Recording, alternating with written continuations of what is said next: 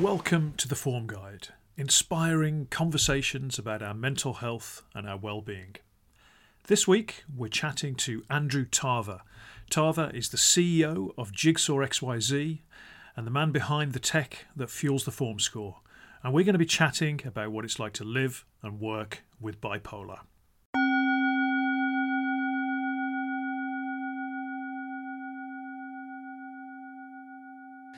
So, Andrew Tarver, welcome to the Form Guide. Rob Stevenson, thank you for having me. So, are you a Frankie Goes to Hollywood fan from the 80s, Tarver? 1984, if I'm not mistaken. That's what I call Music Now 3 volume. I was a big fan of the Now That's What I Call Music.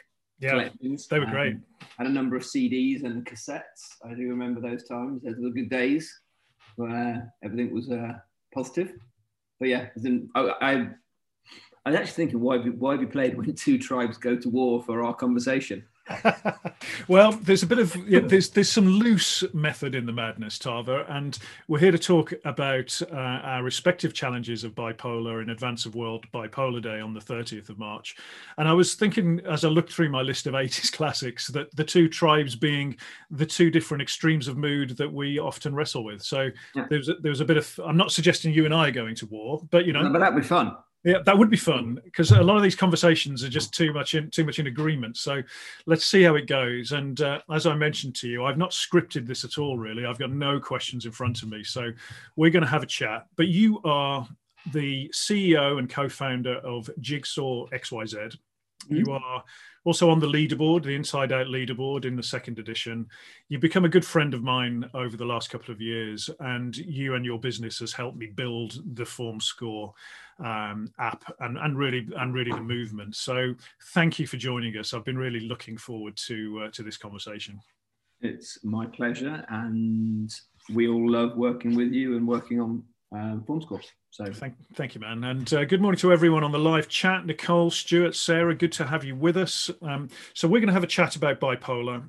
And I'm really keen to understand your experiences and share a bit of mine and give people an insight into kind of what it's like to live, to work with this condition, both in terms of the challenges, the management, but also the strengths and the kind of superpower, as I sometimes call it.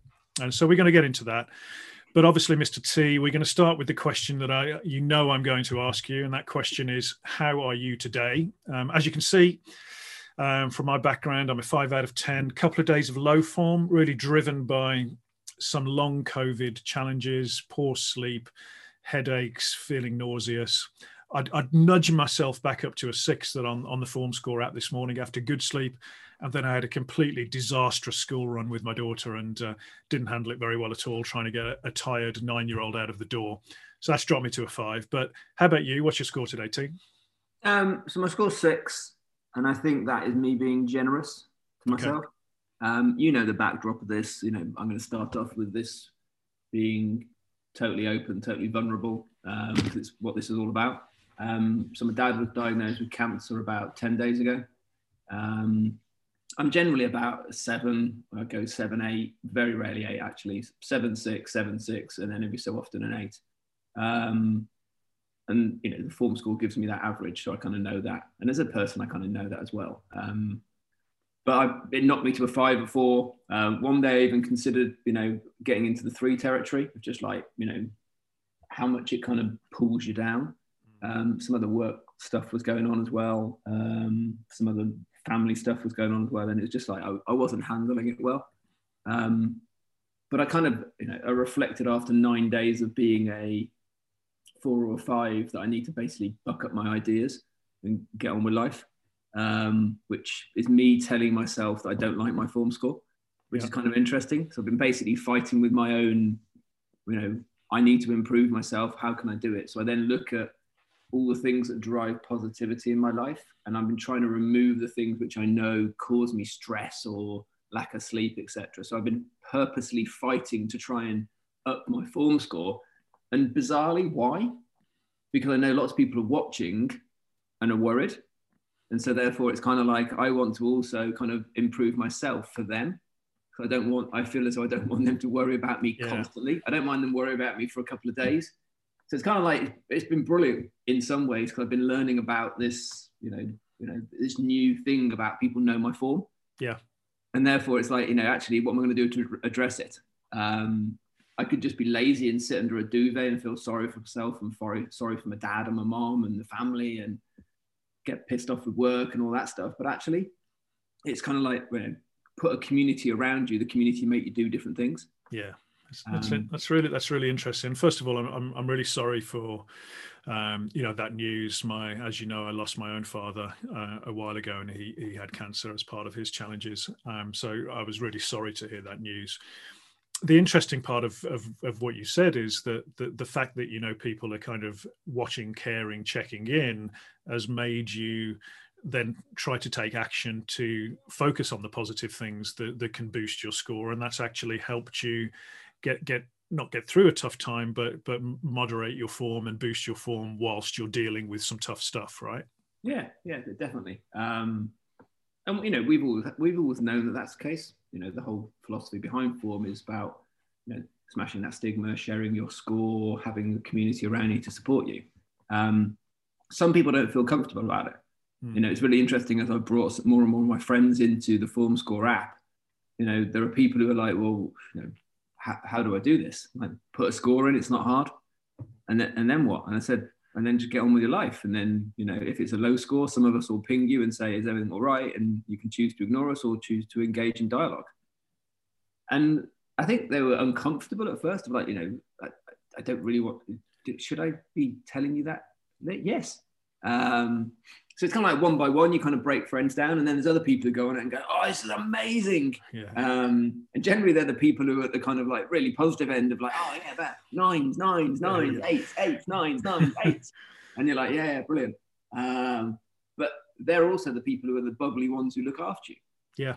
And it's kind of interesting that they become the support mechanism of, you want that happiness, you want that positivity, you want that, emoji after one another, like kind of like, come on, we can do this. I'm there for you. You're like, the unbounding energy that you don't feel yourself at low form.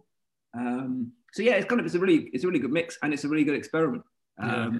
So, but it's interesting, kind of just getting ahead of the conversation, because as you said, we're not scripted, so my mind will go all over the place. What I've learned that probably I've never learned before, and I'm still trying to work out whether it's just this situation of the context of my dad, or whether it's something I'm just learning with age and form score. I've been pretty static around, as I said, 7. So my average is 7.1 on the app. I've been doing it for 45 days constantly. But what I've realized is, I was like, where are my oscillations? I'm bipolar. I'm meant to be up, I'm meant to be down, I'm meant to be all over the place, I'm meant to be inconsistent. And actually, I'm quite boring. And everyone always used to say 10 years ago, you just need to be normal. You just need to be flat. You need to not have the ups and downs. You need to not oscillate. And I was like, yeah, that sounds rubbish.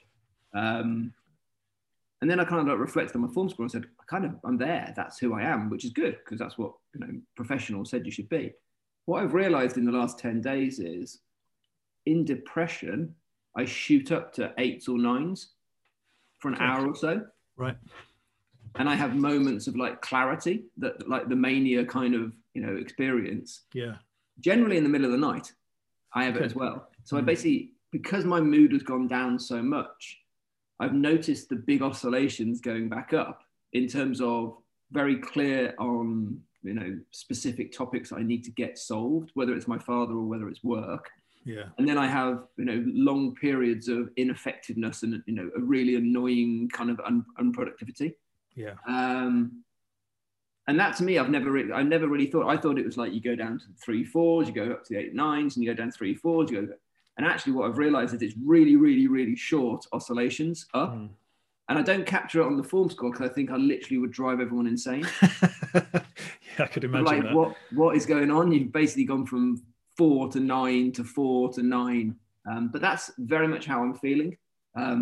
22, 23 hours of just feeling pretty low and pretty useless and pretty ineffective and unproductive, as I said. And then, meetings or events or key decisions, I just snap into right now, and I'm much more positive when I'm in that frame. Yeah. And I've never experienced that before. I've never thought about it before. I can relate to this, and this is great. We're going, totally off the script that I don't have anyway. But it really resonates with me. So I had an interesting experience that I launched a big form score pilot with a business called Amy Consulting, and we did 2 keynotes to kick it off. One on Monday, one on Tuesday. On Monday, I was a 7 out of 10. I was coming off a birthday weekend. I was feeling pretty good, and delivered the keynote. And then I delivered the same keynote again yesterday, where I was a 5 out of 10 on poor sleep. And I was reflecting with my colleague Harar afterwards, and I think I delivered a better keynote on the day that I was a 5 out of 10, because that was real. It was a real beacon and highlight of my day, and I was up for it. Whereas on better form, I don't think I gave it quite the same level of energy and oomph that I did yesterday, which is, I guess, a bit like what you're saying. It's bizarre. I've never spotted it before. But then,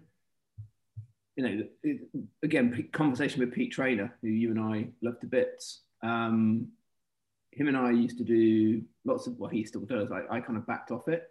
Lots of speaker events, in the same way that you do. And I found that actually on the poor form, my speech was so much better because I performed. I made such an effort to bring myself out of, a low mood. I would go on stage. If I was in a relatively okay form, let's say, 7, pretty good for me, but I'm not talking 8, 9s, 10s. It was pretty rubbish, generally, my speech, because I just kind of just went through it. And actually what I think, you bring yourself out of that, low form to kind of to perform. Yeah. And then basically you go back into hiding. I always used to remember, even after the best, the really good speeches I know I did when I was in a weird place, I'd disappear straight after. I'd go off stage. I wouldn't do Q&A. I didn't want to do it. didn't want to do talking to people afterwards and handing out business cards. No, I'd just disappear back to the hotel and just sit in the room. And that to me was that's bipolar in kind of my mind. Yeah. And I think it's interesting, and Stuart's picked that up, the oscillations form could be pretty short-lived on the live chat. I think we often think of mental illness and bipolar by definition as very binary. You're either well or you're ill, and it's black or white, and they're very extreme. But actually, I think as the thinking of bipolar has evolved, we talk more about the bipolar spectrum or the continuum, and we move up and down that much more quickly. So I'm keen to understand what bipolar feels like to you, and I know that has probably changed over the years and changed in the moment, but just give us a sense of what this challenge, this condition feels like to you, Tarver. I find it fascinating to reflect. You get into your 40s and you kind of sit there and look back at your earliest years that you can remember. And I remember I used to hide in a cupboard in my bedroom. My parents just thought I was odd or having fun. And then the next moment they would tell me that I'd had too much orange squash and I was hyperactive. And then I go back in the cupboard. Yeah. And kind of that was, to me, and I suppose to my parents, just a bit of a strange child. And then I kind of got to school, which I was actually joking with my 4-year-old a couple of weeks ago. I knew the headmaster really well, not on a good basis. I used to visit the headmaster's office at least once a term. Yeah. And my parents used to visit the headmaster at least once a term. Yeah. And I remember the headmaster saying, he just does stupid things. Like, you just don't need to set up a fire extinguisher in the porter cabin in the middle of a class. You don't need to throw that stone that basically broke the window. I don't think he meant to do it, but why would you do it? And I actually put the stone in a tennis ball, so he wasn't actually right. But all of these things were kind of like me just doing things which either were just taking risks. They were pushing the boundaries. I was learning in a way which everyone else was like, why would you do that? And I'm like, well, I want to see what will happen if I set the fire extinguisher off. Yeah. I'm like, you're going to get suspended. And I'm like, I don't think I will. I think I'm going to get in trouble. I think I'm going to get detention. I think I'm going to get litter duty, but let's see. And that now is the 40-plus-year-old reflecting on the 15, 13, 12-year-old who was taking risks. And that has kind of been the story of my bipolar, which is I just do stupid things. I take risks. And I believe they're calculated risks, and a lot of them don't, cause pain, hurt, suffering for anyone. But it's just my brain is so much more towards everything is, it's good to take risk. It's good to kind of push yourself out there. I threw myself off a 3rd-story building once because I thought I could fly. Now, that's the story. Now, some people are like, was he trying to commit suicide? Absolutely not. I was just basically taking a risk, doing something stupid, but I can't calculate why. At that point, I was 15. I broke my arm and my collarbone doing it. And it's just like, there's a constant story for me going through it. Stag do's. I used to love the stag do's were my kind of the biggest reflection now. I've been on so many of them, playing sport, rugby with lots of different cohorts. You kind of go on lots of stag do's. And it was like the most fun 3 or 4 days. I was literally in the middle of just causing chaos. Yeah. And then I'd disappear for 3 weeks because I couldn't handle it. Yeah. And to me, that was just like, I'm rubbish with hangovers. And actually, it's not. I lift myself up to basically perform and to be part of that and to, do crazy things, which basically are the stories for the next 30 years of your life. And then I come back and I'm like, I can't deal with this. What is it? Is this like the worst hangover? And actually, I forced myself, the way I've always kind of put it, and as in fact, a specialist told me probably 10 years ago, the bigger the ups, the bigger the downs. Yeah. And it's so true. So it's interesting. And then the only other example is playing sports, so playing rugby. There are 3 games when I was playing brilliantly. And all 3 games, someone came up to me and said, just be careful. And I said, why? And they're like, you're going to injure yourself. And in all 3 of those games, I injured myself. I dislocated my elbow, I dislocated my shoulder, and I ripped ligaments in my knee. And the point is, because I was basically just going around like a crazy fool. Yeah. And again, it's that not knowing the boundary. And I'm sort of reflecting and sort of matching my childhood experiences to yours. So your fire extinguisher was me lighting the gas tap for a Bunsen burner to watch the flame go out, which was ridiculous, right? Ridiculous. But I wanted to see what happened. And it's interesting, isn't it? Now that sort of aptitude for risk and consequence, and as you've come to terms with your challenges and who you are over the years, have you become better aware of what those consequences of risk might be? Or is it just different risk? Yeah, I think with age, I think 2 things happen. One is you have kids and you sit there and go, actually, there is bigger consequence now. And I think that's kind of made me second guess myself a little bit, which I don't like, but it's the consequence of having kids and family and dependence. The second, and probably much more appropriate, is because I now know who I am, I put people around me to basically check me. Yeah. So certainly in the context of work.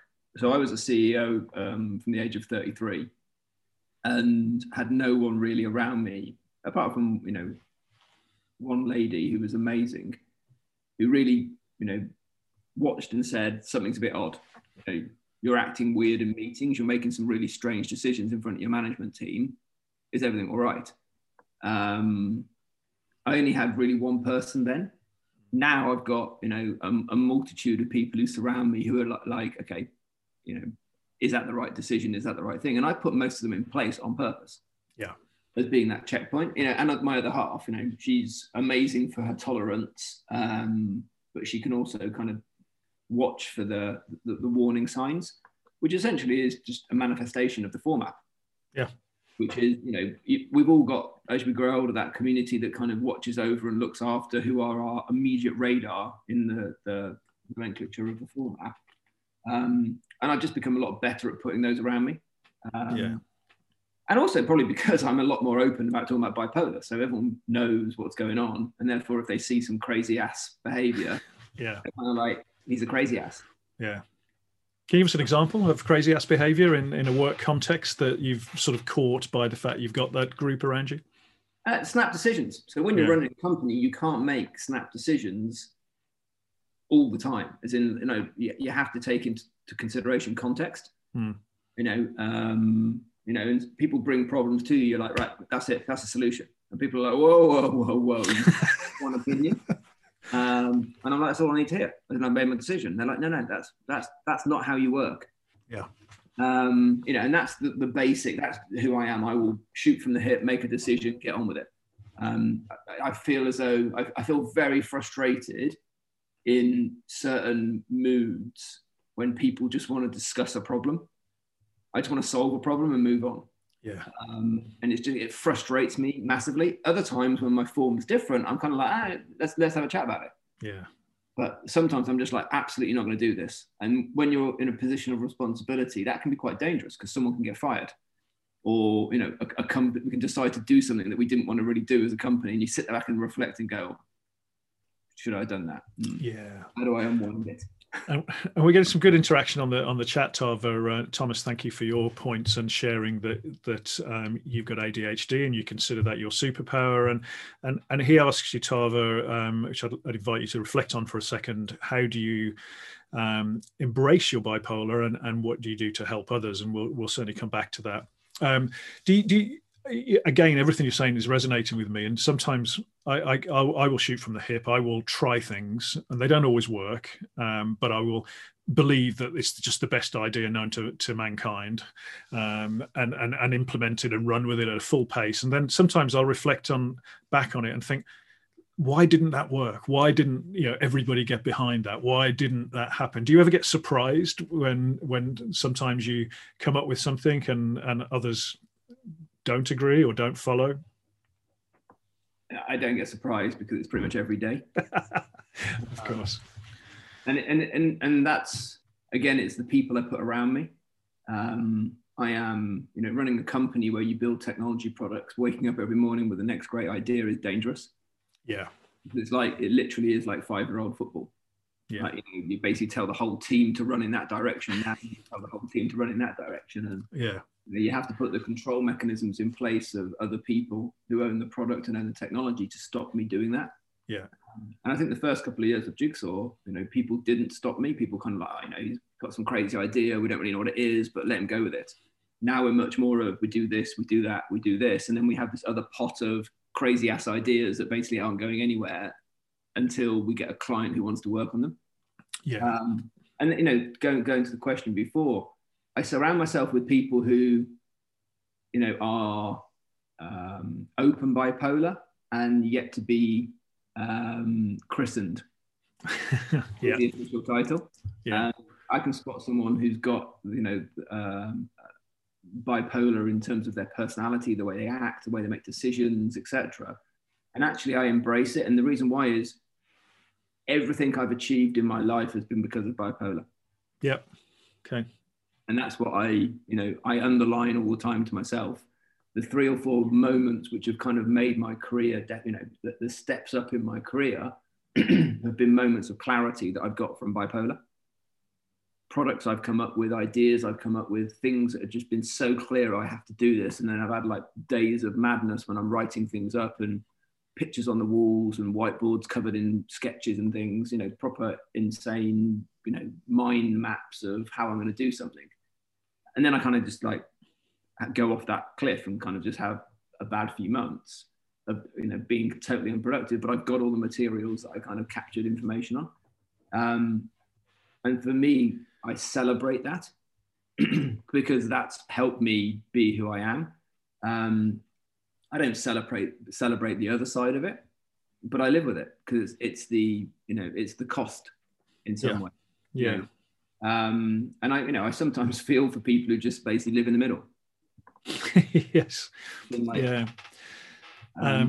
It's interesting. I had a conversation with Alistair Campbell about this, and he asked me if you had a big red button, and for some reason it's got to be big and red, and you could press this button and be normal, whatever normal may mean to you, and not experience these extremes and not experience the lows of the depression, would you press it? And Alistair, he's obviously a great campaigner, but experiences clinical depression, and he doesn't necessarily get the highs like we get. And he said, no, I wouldn't press that button because I wouldn't know who I was, and I wouldn't have gone on this journey to define myself. But we also get the bit in the middle, the superpower that Thomas was talking about on the live chat just now, that enables us to come up with these creative ideas. So I'm presuming you wouldn't press the button. No, I wouldn't. I wouldn't encourage anyone to press the button to have a different life in most situations, irrespective of bipolar or not bipolar. Yes, there are some situations where I think, some people would really like to change their lives because, horrible circumstances, and I'm not talking about that. From a mental health perspective, it shapes you as a person. Yes, it's hard, but as you get older, it gets so much easier. Yeah. And I don't mean that in a way of mental health is easy when you're older. You become so much more conscious of who you are. I found it really hard when I was late 20s, early 30s. I was two different people and I didn't know why. There's only 33 is when I kind of was clinically diagnosed as bipolar. And it made total sense. Yeah. I sat there when the lady told me and I'm like, oh my God, have I not Googled this already? Yeah. As in, have I not got to this as being the definition of what my life is?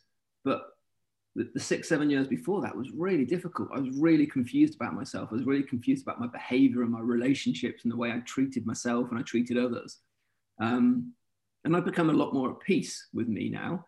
And if I pressed any button to change me, I think go back to the sentiment Alistair said, I just wouldn't know who I was. Yeah. It's the same thing. I'm colorblind as well. And the colorblind's hysterically funny because literally no one believed you. Like my other half literally spent the whole of her time knowing me, basically not believing, just think I'm making it up for no reason. I don't know why she thinks that. She's like, you're not colorblind. You must be able to see color. And I'm like, I honestly, I can see some colors, but I can't see shades. Anyway, we kind of got over it in life because she's realized now that I wear the wrong socks and I wear different things and I dress the kids in things that just don't match. Anyway, someone said to me, you can get lenses for your eyes now to basically cure colorblindness. Right. And I'm like, not interested. And they're like, oh, we'll buy you some. Not interested. Why aren't you interested? I live my life now the way I do. Aren't you interested in what color looks like? Yes. But I'm not interested in changing my life. I don't want to wear contact lenses just to see color. Yeah. I'm quite happy with the life. I've adjusted. It's my norm. And yeah. I watch all the videos because I'm obviously intrigued. I watch all the videos and there's like half of the videos of, someone crying with emotion of like, it's amazing. You've changed my life. Then you watch the real videos of someone going, oh my God, my head hurts so much because the world's so bright. Yeah. And I'm like, that's the real video. Yeah. The other one's the marketing video. Yeah. And I'm like, of course I'm going to have headaches suddenly seeing bright colors when I live in a gray world. But it's exactly the same thing. I wouldn't press the button to try and change myself. I want to improve myself. And what I mean by improve myself is I know that I've got, characteristics that aren't great in some ways. And that's not bipolar. It's just me being human. Yeah. And I just need to improve those and keep improving to be a better person. But you can't. It's very easy to go, oh, it's bipolar, and I'd never use that excuse. Yeah. I use it as in a discussion. So the missus and I were having a discussion last night about whether in Jigsaw we should have a concept of days off because of mental health, low form, or just not feeling like they can come to work and be productive. We should have this this mechanism where people can have days off. And I said, well, you already have. There's lots of people in our organization who are just allowed to basically just take time and find themselves, deal with stuff, go sit under a tree, go for a walk, but don't feel you have to work. She's like, I know, but we need to make it official. I'm like, no, we don't. She's like, yes, we do. I'm like, we don't, because some people don't want it to be official. Some people would find it hard to log that they basically have got, poor mental health, and therefore don't want to come to work, because that's measuring people. That's tracking. Yep. And she's like, no, it's not. It's supporting. And I'm like, okay. And so we got into this really interesting debate about, the acceptance. Like I used your, smashing the stigma. We want people to talk about it, absolutely, but we don't want to force them. No. And the world isn't ready yet, and we can't build policies in the world in the way we would want it to be without taking people on that journey. Yeah. I think what we need to do in organizations is create cultures of permission where you as the leader and other leaders are taking days to manage your mental well-being when required to send that message that it's okay to do so. I want to pick up on the point that, and it's happened for me as well. I was diagnosed when I was 30, and looking back through my 20s, for me, I thought I was just antisocial or just complete centre of attention exhibitionist, take my clothes off in public type behaviour. I keen to understand, if you're if somebody is thinking they might be bipolar, and what are the sort of signs you think to look out for that might help someone catch this challenge a bit earlier? I think the description you just gave, I had a laugh because I also at work took my clothes off and Yeah. Right out motion process. I think it's the having the two personalities. That's the bit that kind of on reflection of my late 20s, early 30s, was it was very clear that I was this happy-go-lucky, crazy, risk-taking, center of attention, essentially the Joker of, all the communities when I wanted to be. Yeah. And then to a certain other group of people, they saw me as just being this kind of depressed, very quiet, very isolated individual. And it was very hard when I came out of bipolar, came through the kind of bipolar diagnosis, because I said to my other half, I don't know who you love. Is it the crazy fool or is it the depressed fool? Because you spend 90% of your time with the depressed fool.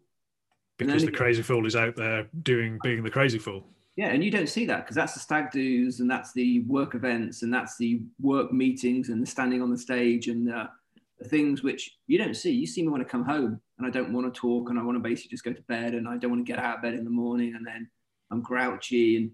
But you like that person and I don't really want to be that person. And it's kind of like that really confused me. And her response was, I kind of love both of you because don't you know that I'm both of you? As in you are both. I see you at the weddings, not just the stag do's. Yeah. At the parties.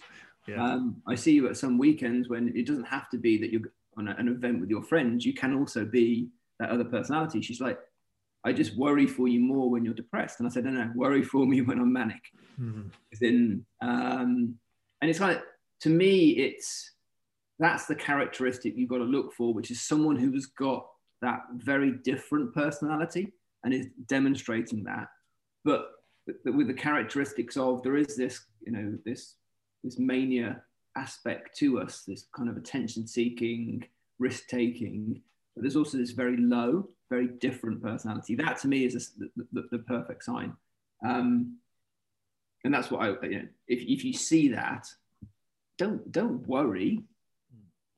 Start to talk, start to research, start to understand, start to surround yourself with other people who've been through similar journeys, because there's so much that people like you and I can tell the 25-year-old us now. Yeah. So that reflection, yeah. I would love, go back, I was reading about someone writing letters to you as a 25-year-old or you as a 20-year-old. And I'm like, oh my God, what I'd write in that letter. Yeah. All the things not to do, all the things to do, all the things to act differently. Yeah, I mean, I would love to have equipped myself through my 20s with the knowledge of what was partly defining me. And I say partly because many things do define us. But I do wonder, Tarver, if that didn't play out like it played out, the self-awareness, the lessons learned, the rich tapestry of life that we go through, even in those things that I look back on and think, wow, that was a stupid thing to do. That was a stupid thing to try. We've learned so much during those times, haven't we? Yeah, well, and there's this hypothesis which I love to create some controversy as well to get people talking. I think we've probably learned more about ourselves at this point in our life than someone who hasn't got mental health. Yeah.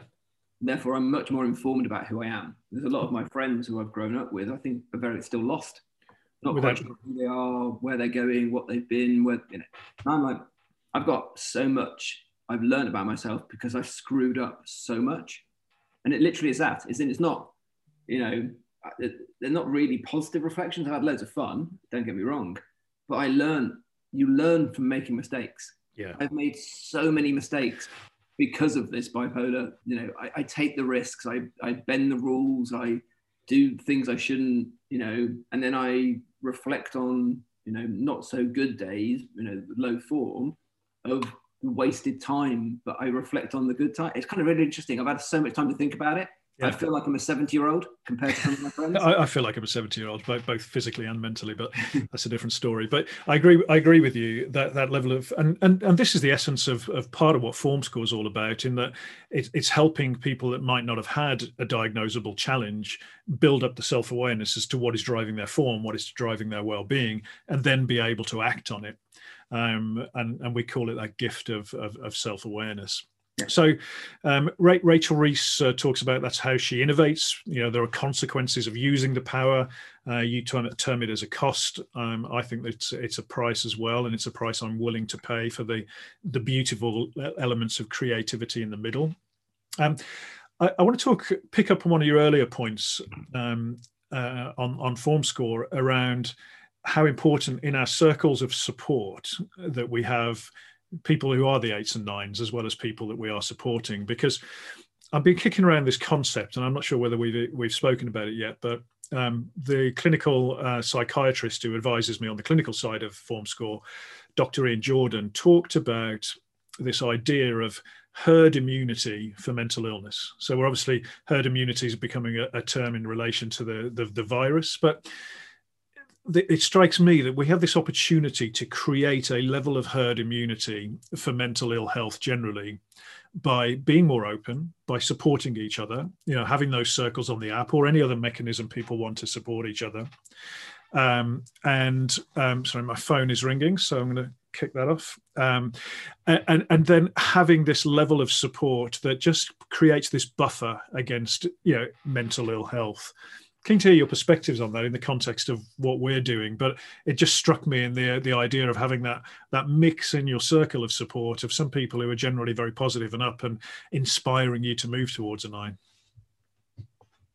Yeah, and reflect on the word immunity. I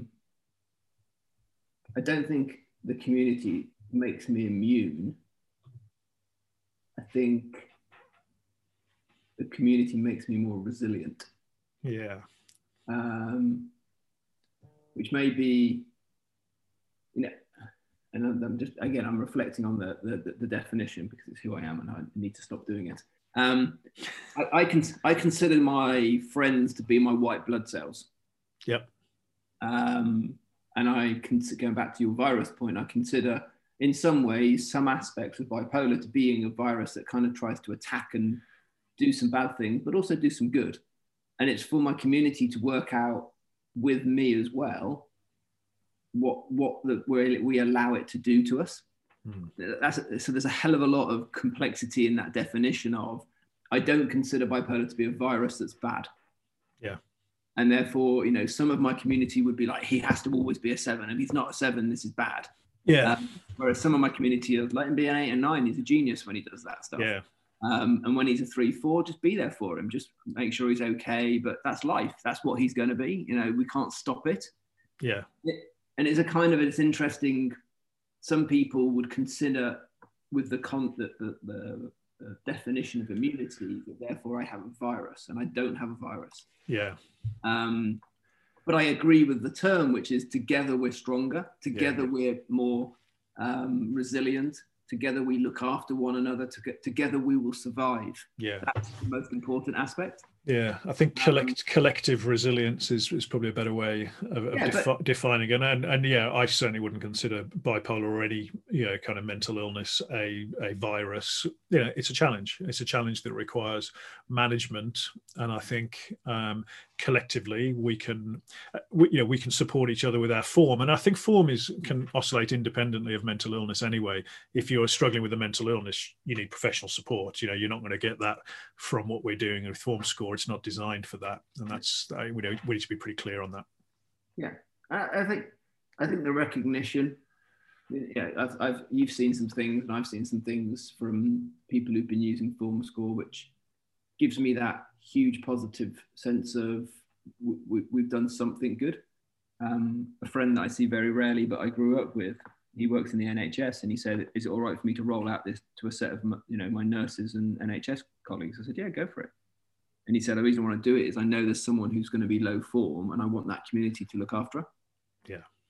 So they kind of created their circle, and the 6 or 7 of them encouraged this other person who didn't want to do it to come on. And they were right. She's a 3, she's a 4, and she went down to a 2 the other day. And he rang me and said, what do I do? And I said, I'm not an expert, but I'm going to give you my opinion. Rob's got some videos, so go watch. But my opinion is go see them physically. Yeah. And, you know, who cares about Boris rules now? Clearly, if someone's watching this, I do. Absolutely. Yeah, of course you do. Yeah. But, you know, if someone is saying there are 2 and they really do need help, then go help them. Yeah. For me, you know, rules don't count in those situations. It's, you know, all rules are off. And he said this is the thing they needed to basically know when to go. You can't go every day. Yeah. But it's like, you know, when she's a 3 or a 4, they can deal with it, they can handle it, they can call, they can text. But, you know, when it drops to that next level, and you and I have always had this worry, and I still wake up in the middle of the night and think about what happens when someone gets to a 2 or a 1 and we don't get to them. Yeah. And that's, you know, that's one of the phases of where we've got to get to with form. You know, we've taken that responsibility. I was massively apprehensive at some point for the context that, you know, of putting something out there that basically tells us there's a really big problem and not being able to be there to help. But that's why it's important with communities. It's important to understand if, you know, someone's got a low form and no one in their friendship circle, there's a problem. So how do we get the tool to acknowledge, flag, and allow us to assist? And that's later stages, and there's so much more complexity than just basically choosing a number and an emoji. Yeah. You know, but that's what we've got to do. That's our responsibility of starting this journey. Agreed. Agreed. And that's again, you know, from our perspective, how do you help people and support people with bipolar and with any mental health?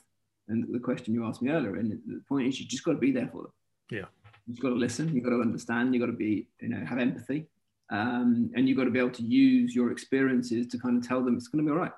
Yeah. It might be crap today, but, you know, we'll get through it, and then it will look like this, and then it might go crap again. Yeah. But, you know, this is how you start to manage it. This is how you start to become a lot more conscious and aware of who you are. And as months go by, you know, you have that experience to be able to use to guide your life. Yeah, so. Definitely. So we could talk for hours. We're coming up to time. So I'm going to, first of all, thank you for all you do on the mission of Form School, but all you do more broadly as well. And thank you for sharing your experiences today. There's a few little things that we would normally do at the top that I still want to get your quick answers to. So one is we're sort of collecting well-being nuggets. What is your one golden nugget for well-being, the one piece of advice and wisdom you'd be prepared to share about managing well-being? Find the thing that makes you smile and keep doing it. Brilliant. As in, me, it's exercise. And just don't not do it. As in, it's so important. As in, it's such a simple thing for me to do, to put a pair of trainers on and just do 3K, or I'd have to do a marathon. Yeah. Just get out, get some fresh air. And what it does is clear my mind. So just find the thing you love and do it. Yeah, great advice. Great advice. Find a thing you love and do it. Love that. And a quick fire round. So we're going to do this really quickly. If mental health, Tarver, were an animal, what would it be? A mosquito. Why a mosquito? Because it can be really annoying. In some situations can be deadly, but ultimately is just something that we live our lives with. Brilliant. Love that. Great answer. If mental health were a food, what would it be? Oh, Marmite. Of course. Love it or hate it. Absolutely. I love that. If mental health, and this is, this is I'd normally go in for mental health or a color, but that's if mental health were a shade. Gray. Yeah, gray. But I think that's relevant. It is shades of gray, right? It is shades of gray. It is not black or white. If mental health were a sound, what would it be? Oh, that's a good one.